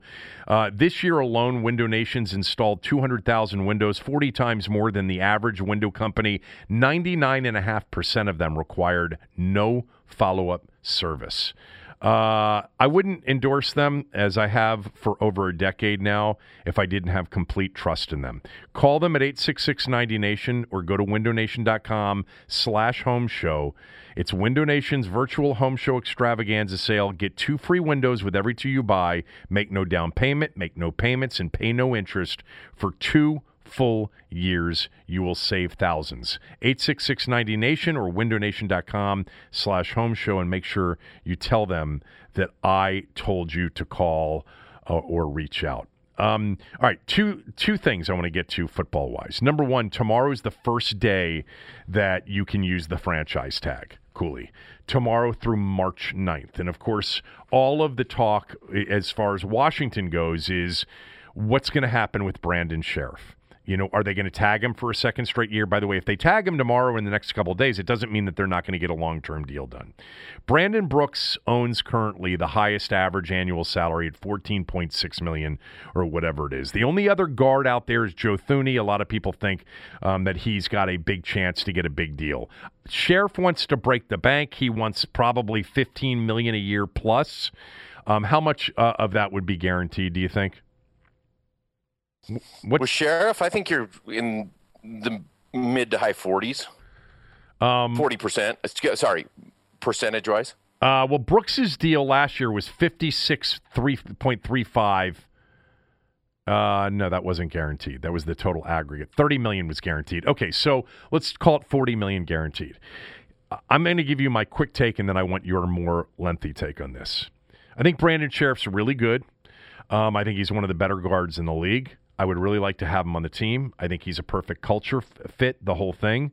And I also think that, like, he's the kind of guy that you want on your team because, like we said about John Allen, sort of the leader, high character, perfect for the culture, really good player. With that said, he's missed 16 games in the last 3 years. 16. He's missed a third of the potential games he could have played in over the last 3 years. And the position is guard. So I don't know how high I would go. By the way, I'm surprised they haven't gotten a deal done with him already. I don't know why they haven't. The reporting from Nikki Javala from the Washington Post is they're about to enter into discussions. I don't know why they've waited until now. For him, the franchise tag's 120% above. He'd get $18 million next year. You don't want to do that, right? You don't want him to play on a 1-year tag for $18 million, I don't think. I don't believe that it's an absolute 100% lock that they get a long-term deal done with Brandon Scherff. By the way, the first-team All-Pro for this franchise since Matt Turk in 1996. But I don't really care about that. I know he's a good player. He's also a guard, and he's also not available a lot. You say what? Eric Flowers has a $30 million contract for Miami. Yeah. I mean, So there's like the school of thoughts on this are crazy. One, back to drafting Brandon Scherff. I hate drafting the guard in your top 5 picks because when he ends up performing really well, then you got to pay a guard a $70 million contract. And when you look at the guards throughout the league, it's crazy because I think you and I did this a couple years ago, or I did it on the show, and it's like starting guards across the league range from first to 7th round to undrafted free agents, like Andrew Norwell, who was in Carolina, was an undrafted free agent. Right. There's no necessarily rhyme or reason to say the best 10 guards are first rounders. The best 10 guards are everywhere in the league in terms of where you draft these guys. It's wild how that works out. They're protected on either side with the center and the tackle. The thing is, the new norm in the NFL is these dominant elite interior defensive linemen, not just these big fatties that are run stoppers. You're getting pass rushers, you're getting guys that can really move, and so you're countering that with better guards. I just hate paying a guard that much money. I do. Where it gets interesting with Brandon, I watched him practice for 2 years every day. I know. He's incredible. Yeah. Watching him move is different than watching anybody else besides Trent Williams, who had been there when I was there, and obviously everyone knows Trent. Trent Williams is the only other guy that I've really seen practice like that, move like that. Brandon Scherff is a hard worker, man. Every day brings it, works, leads, does what he's expected to do. He just hasn't been elite yet. I know he's a first-team All-Pro, but he wasn't. I don't know if I buy that. I'm watching every game of film. I didn't watch enough other guards, but yeah. I think he's really, really good. He's no Quentin Nelson. I think he's right there in the top 10 guards in the league. Cooley, think about what you just said. Top 10? He was a first-team All-Pro. I understand exactly what you're saying. Okay, but if you believe that, then you're not. Graded out. Trent Williams, when he played in those couple years when I started grading film, it was like there was everybody, and then there was Trent Williams. Brandon there's everybody. He fits in that. There's everybody. He usually grades a little bit higher, but it's never elite, yeah. Week in and week out. He has down weeks, and it's probably because he's banged up a lot, and he plays through that, which you love when he can. I think the problem with not getting a deal done to this point with Scherff is everybody watching this dude right now is saying, we want you to fit into that normal guard deal that everybody's been taking, and it might not be the highest paid guy. And he's saying, okay, well, I was first team All-Pro, and you're going to make me the highest paid guard. I just... Oof, top 10. Like, yeah, seriously. There are people out there going, top 10? He's got to be one of the best 2 or 3 guards in the game. That's what our fans... I mean, okay, let's look through the guards. I mean... Quentin Nelson's a top 10 player in the league. So nobody is in his class at guard. Nobody. When Norwell got paid 2 years ago, he went through a season where he didn't allow 1 sack. Mm-hmm. Brandon doesn't have those type of years. Brandon's violent and can really make your run game work, though. I don't want to tag him. I don't want to pay him 18. I don't necessarily want. I don't know. Do you want to pay him $15 million a year? I mean, you just have so much cap space. That's the thing. I mean, and you're going to create more when you cut Alex or you restructure Alex. You're going to create more when you restructure Alex, and he's a glue player. I just mentioned that with Jonathan Allen. Yeah. He's a pro. He's a pro's pro, does it the right way, makes other players better. The thing is... because of all those things involved, I wish he was a left tackle that I was paying. He's a right guard. Well, you know, there is a left tackle available in free agency. He's 33 years old. He played for the 49ers last year. His name's Trent Williams. Would you rather pay Trent 19 a year, 20 a year, or Scherff 15 a year? That's easy. I mean, it is easy, but the thing that scares me about Trent is... Well, he's not coming back here. Your owner... Is he going to be happy enough to play? Yeah, the owner doesn't want him. I don't know. What would be the... how would you... You got to pay him top dollar. Based on the accolades and when he's playing at his best... when he's at his best, he is a top 3 guard. I know, but you just hate to pay him the top guard salary in the league and have him miss, basically 5, and a third games per year. And he's 30. And he's 30. I mean, that's a good age. I mean, you reminded me of something when I had Jay Gruden on last week. We were talking, I mentioned the time where he said, we got, Josh Doxson and a guard. Remember that the way he said it that day in talking about McLuhan? He said, McLuhan told me we had Morgan Moses as a replacement. He said, we drafted Brandon Scherff to be our right tackle. And he said it was one day and we realized no chance he could play tackle. He's not a tackle. He's a guard. We were there that day. I know. But McLuhan was drafting him where he drafted him thinking that he was going to be a tackle. I do think they knew he could play guard if they had to fall back on that. Right. This is the whole thing's so crazy because how quickly contracts have escalated in the last 10 years. Yeah, but now we've got a reduced salary cap number. I don't know how that will impact, the deal. I mean, the teams can obviously cry poor here in 2021 with a lowered salary cap. The problem is on a long-term deal, it's going to probably, when fans are allowed back, and the new TV deal is done, it's going to increase significantly. Like it's coming down to a floor of 180 or whatever they announced last week. And it's going to be 230 in 2 years. I mean, I'm just guessing there. Look, I mean, you look at your cap room, you look at your cap space, you look where you're at, and you're not overpaying offensive line to a huge maximum. You hate putting a huge percentage into your cap into just offensive line because you want to have that cycle of you've got a guy that you drafted, you have maybe a free agent that you didn't have to overpay for. I think that I'm making a really, really good offer for Brandon Scherff. And I think if he's not willing to take it, I'd probably let him walk. Oof. I'm not. And who plays his position? Standig was reminding me this morning that there was discussion about Sadiq Charles being able to play guard as well, and so maybe. Yeah, then you're just short. You're short for sure left tackle. They like Sadiq Charles. Yeah, he's an athlete. He can play.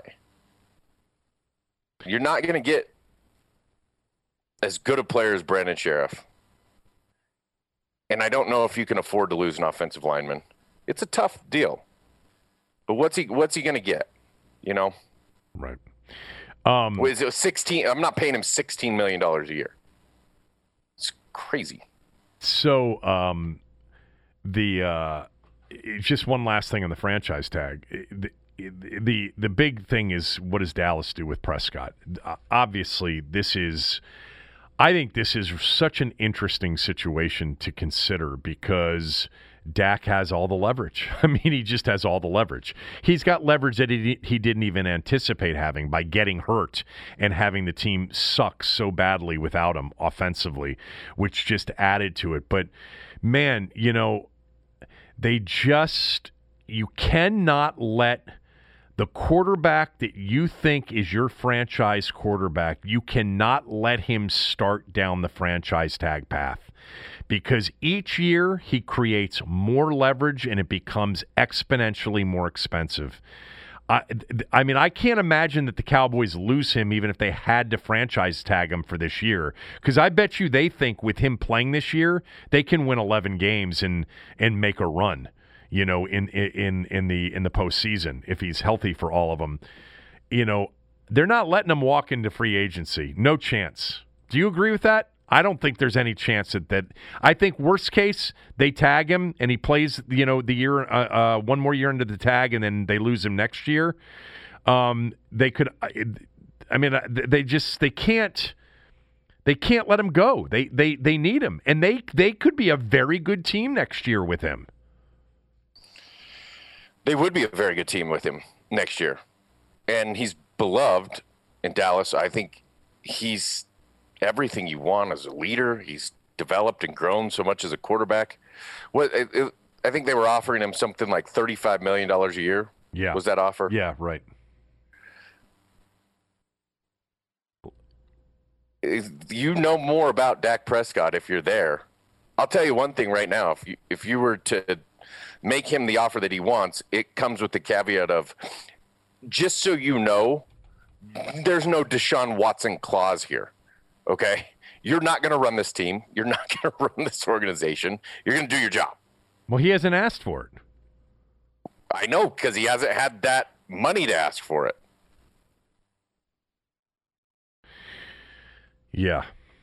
Allen Robinson, I'm reading more and more Chicago is going to tag him. He's not going to be happy about it, but you know what? They'd be smart to do that. What else do they have other than Montgomery?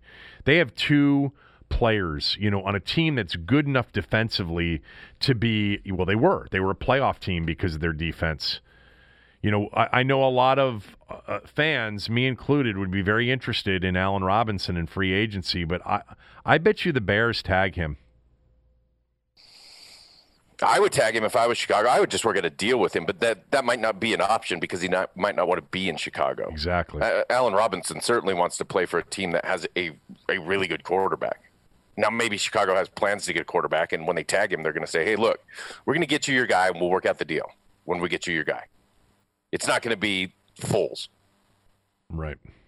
But what do they have? They have, I think they had Riley Ridley, Darnell Mooney.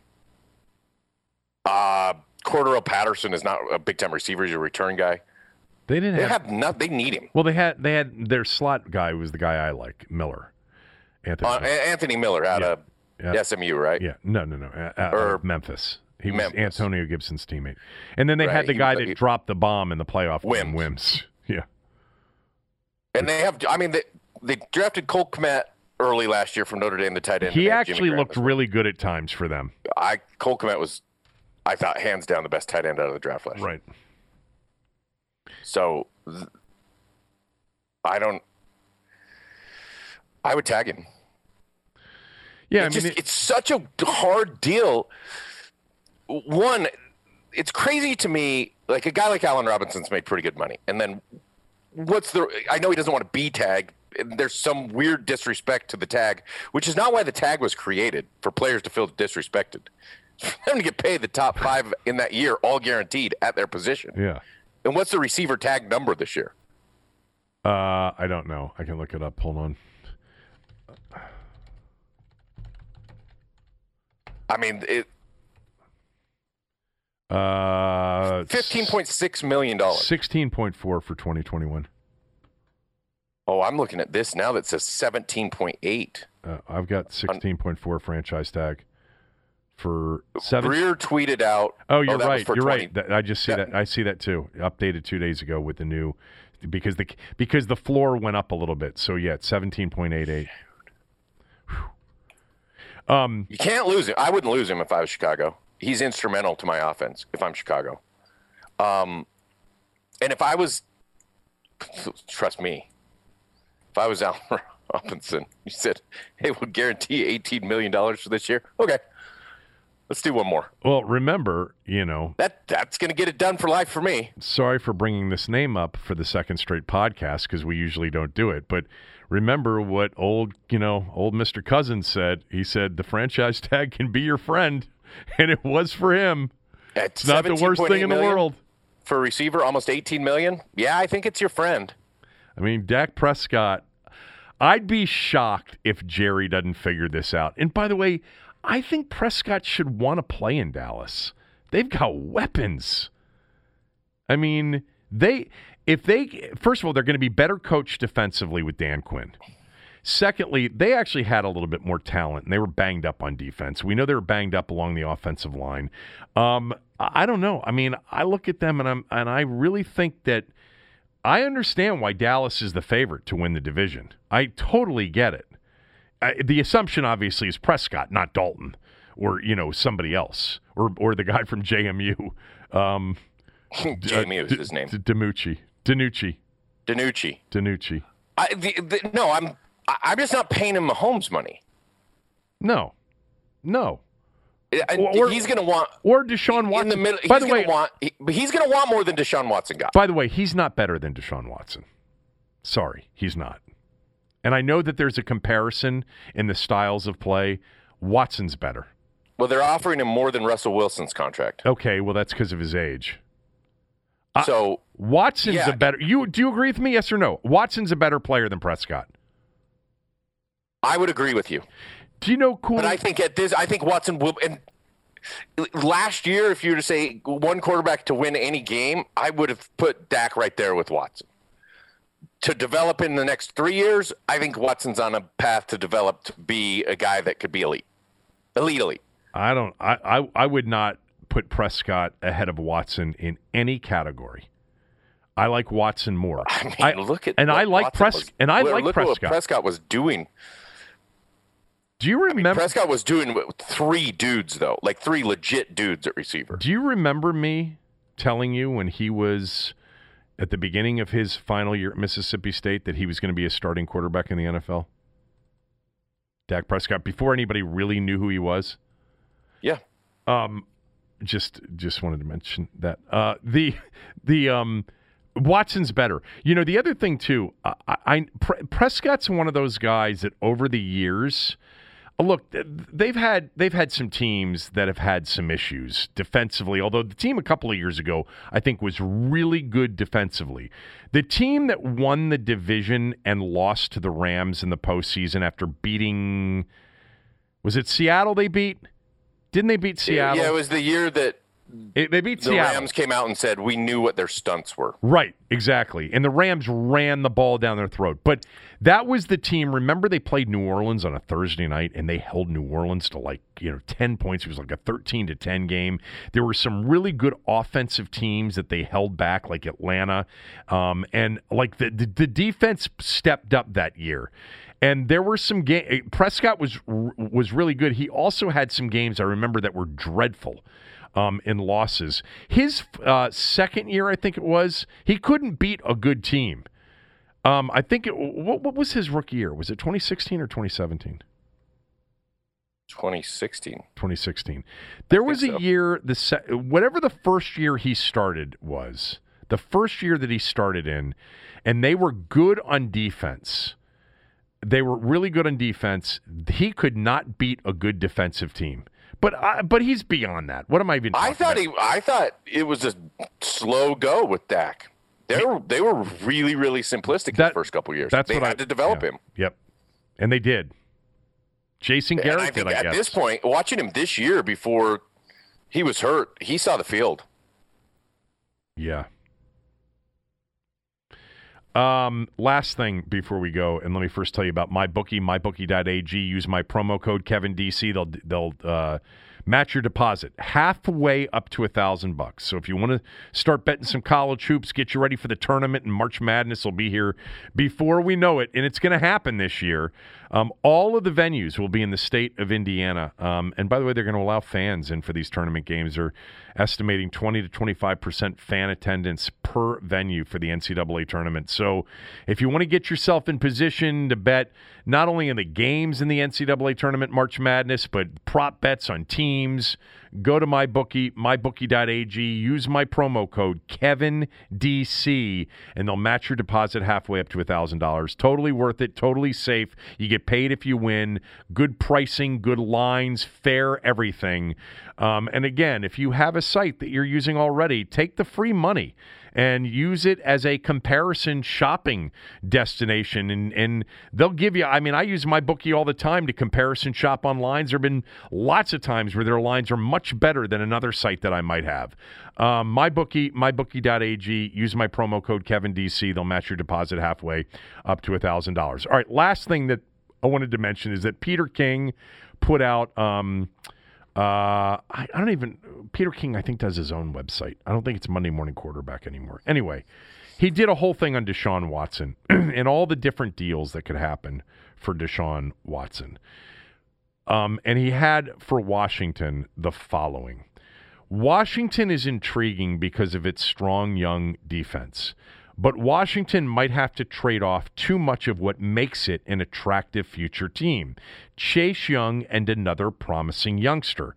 as well as 3 or 4 very high picks. Not impossible, but a major challenge, and I bet Houston would have better offers. I don't know what those 3 or 4. I mean, we've already talked about it. I think for Washington, if Watson becomes available, and I don't think he will be. And by the way, apparently already today, Houston said, I don't think it was in a reaction to Peter King's column. I think they came out and said, no, we're not trading him. Make sure everybody understands he is not available. If he became available, if it became an untenable situation and he were available, I think Washington, based on where their first rounder is this year, where their first rounder would be projected to be next year with him, I think it's 2 firsts, 2 seconds, and 2 players, and one of them would have to be Chase Young, period. I think that would be the price. And I think Peter King's right. I think even with that, and he says 2 young players plus 3 or 4 very high picks, which would sort of fit the 2 firsts, 2 seconds, 2 players, right? I still think it won't be enough. I think the Jets with 2 first-round picks, the Dolphins with 2 first-round picks. And both of those teams have a quarterback to give. And they both have quarterbacks to give. Exactly. That's the other thing. Right. Like Washington, what didn't they ship over their Heineke? Well, some people would say, no, don't do that. We need him. We don't need Watson. God, they're not getting him. I mean, they're not. They're not going to be able to put it together. They'd have to give away everything. Yes. I mean, there was a and it won't be enough. Deal with it won't be enough. McCaffrey, Bridgewater, draft picks, like half of Carolina's team in draft picks. Right. You're not going to get there. Oh, by the way, as part of this story, he did say that 2 teams have already reached out and made offers to Houston, and Houston's saying, we're not doing anything. And he said, I'd be very surprised if the Panthers haven't made an offer. They want to, the Panthers want a quarterback, obviously, which means Bridgewater is also available. I just don't. I feel like we keep beating the same dead horse, and I don't want to keep doing it. I just don't think he's going to get traded, period. I don't think it makes sense for Houston to trade him. And if you say, well, it doesn't make sense for them not to trade him and have him hold out, how long is he going to hold out for? 4 years? I've seen this a couple times in Washington play out. One with the Cousins stuff and another with the Cousins Trent Williams stuff. Out. And I know, but in general, like getting paid, it becomes competitive for the team as well. Like, we're not going to lose to you. Yeah, well, you're not going to tell us. That's because of the team president's disposition on all this stuff. But in general, these situations become competitive with the team. Yeah, they can. With dysfunctional teams, and Houston's dysfunctional, to your point. I mean, Houston's got new dudes across the board. But can you imagine you're a new GM and a new head coach, and you're sitting there in a meeting like, why would we give him away? He's good. He's should be one of the best 3 quarterbacks in the league. We win because we have a top 10 quarterback, and especially if we have a top 5 quarterback, we should be in the playoffs every year. What are we going to do giving him away? This is ridiculous. We're not. We came here with the idea that he'd be here. Like, no. How about no? We're not. I mean, it's. The only way this ends up happening is if the owner just basically says, you're doing it. Because if you're a GM or a coach, you're not giving away this guy. No chance. We talked about the Carson Wentz deal on Friday, but I just wanted to add this wrinkle to it. I don't know if you thought about it a little bit more, but I actually think the Eagles did pretty well on the deal. I think, getting a third this year and maybe a first next year, well, definitely a first next year, is not bad for Carson Wentz, given that there may have only been one team interested. And I also think that, the Stafford deal, because of the haul that Detroit got back for Stafford, what happens is it's perceived right now, the quarterback market is a seller's market. So that means, people that you're not even thinking of could potentially be available. So I don't know. I definitely think that The Jets saying last week, or the report from the guy from the Sportsnet, Ralph Vacchiano, saying that the Jets, need a second and a mid-round pick for Darnold. If you can get Sam Darnold for a second and mid-round pick, that's what I said last week. I mean, I'll take it right. Give him to me right now. Now. We'll take that risk. I just think it's a seller's market, and he ain't going for a second and a mid-rounder. I mean, yeah, but we talked about this as it nears the draft. After they draft, where's he going? I don't know. The four teams for sure that want dudes are going to draft dudes in the first round. That makes the four highest bidders. It takes the four highest bidders off the table, not available to go to those teams. If you're Washington, you're sitting there going, let's wait till after the draft. Jets are going to draft a dude. We'll wait till after the draft. I'll tell you one thing with this seller's market to keep an eye on. Second time I've mentioned his name on the show. The guy that used to play here in 2015, 2016, and 2017. Because San Francisco and Denver, they could really, really ratchet up a price that Minnesota might not be able to turn down. You got Denver, there have already been reports about how much George Payton loves, the former guy in Minnesota who's now their GM taking over for Elway, how much he loves Kirk. And then we know what Shanahan thinks of him. And you get 2-3 teams involved, and Minnesota, even though, now Garoppolo would be a part of that deal. I guess Drew Lock could potentially be a part of a Denver deal. I think that you're going to see it's going to be wild here over the next, couple of months. It's going to be wild. Like I know I said last week, well, the only thing that's happened is Stafford. Well, now Wentz has happened.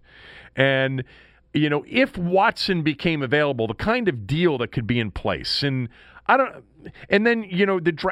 was reading something early this morning that a lot of teams all of a sudden love Mac Jones. Love him.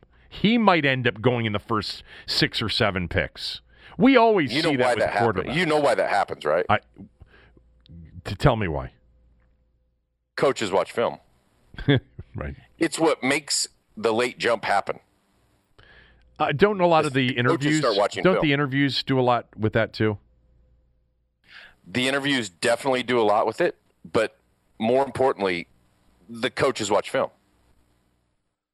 I mean, we'll see, because a lot of these guys are watching a lot of free agent tape, but any of these guys that are looking for quarterbacks, and you were thinking you're anywhere from 8 to 20, you're watching Mac Jones. You got your staff in there watching Mac Jones. You're spending time. Yeah. But these coaches start watching the tape and go, he can play. And I watched, not film on Mac Jones, but I watched a couple games. He can make decisions.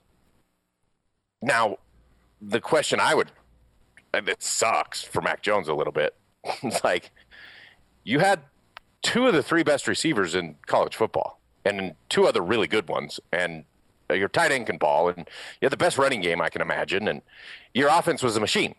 Was it you, or was it the weapon? Well, yeah. I mean, it's not like he was throwing into tight windows. Sometimes he can throw it into tight windows, but he also knows this guy's going to go in there and get it. And I've told you this a lot of times. I think Alabama does as good a job coaching wide receivers as any team in college football. They all come out technically sound. Yeah, you've said that before. God, I mean, Devontae Smith to me looks like as good a route runner as they've had there in a while. Hey, one other quick thing before we wrap for the day, because this is,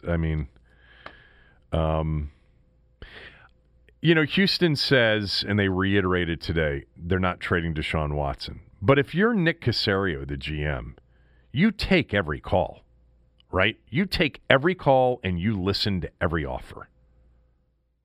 I mean, there's nothing to lose. Yeah, no, especially for a new GM. You don't want to disrespect offers from other GMs and others. You want to have great relationships with these guys. But beyond that, don't you want to hear what all the offers are?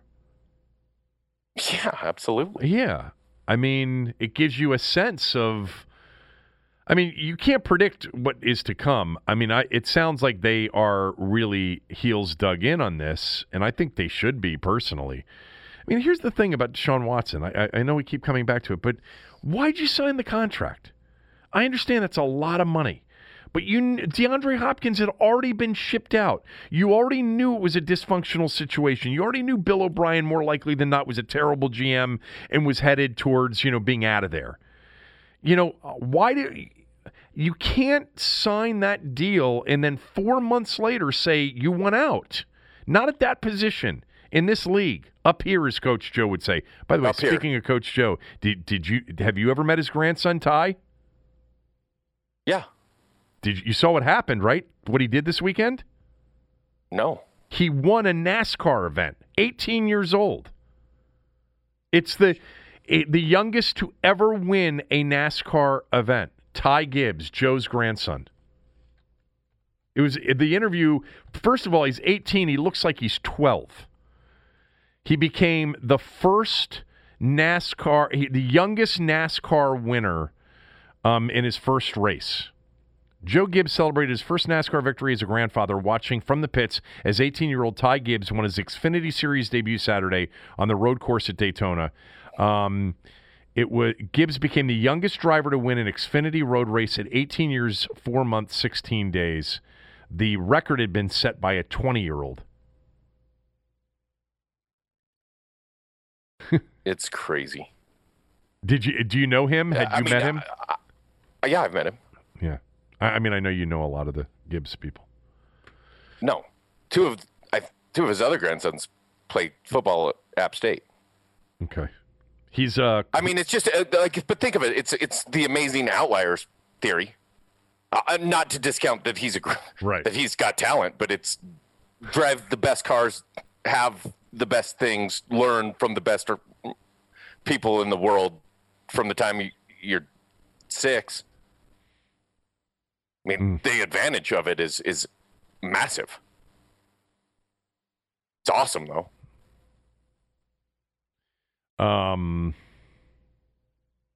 What else? What else is that theory that you said? Is that the Gladwell? Gladwell, yeah. So what other outlier, amazing outlier theories are there? I think Patrick Mahomes is a perfect one.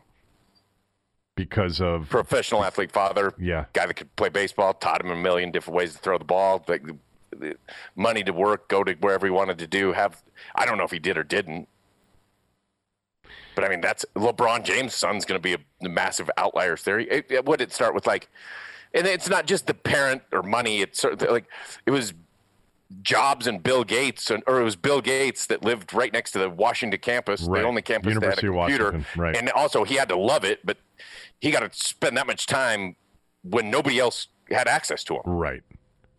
Exactly. And it's kind of the idea that you're spending that much time without access. Yeah, that part of that story I've read before. Gates basically grew up next to the University of Washington. They had a shitload of computer sort of resources, and he had access to it at a super young age. You obviously have to have an interest in it and a skill. And the intelligence to do something with it from a business standpoint. No, I think I think one of the other interesting ones when I read that book it's been a long time. Yeah. A massive percentage of NHL hockey players were born between Jan 1 and March 31 or April 15th, something like that. What? Because the rollover date to be on the older club or the younger club was after that date. So you were the 7-year-old playing with the rest of the 6-year-olds. Oh, so you were the old. So you were always the starter. You were always getting the most playing time. You were the bigger kid. You got the confidence. You were always the one promoted. That's actually a subject for another day. I'm doing it with my kids. About the hold back and have your kid be the oldest and the confidence that comes with that. Got that down. We'll do it on Friday. I will. All right, thanks. This was different. Not really that different for you and me, but I know we didn't get to as much sports as we normally do. Maybe we'll have some stories on Friday. But I wrote down very early in the show, which now seems like a couple of hours ago, that the title of today's show would be Aunt Cindy. So there you go. Have a great day. I'm back tomorrow with Tommy. Cooley, have a good one.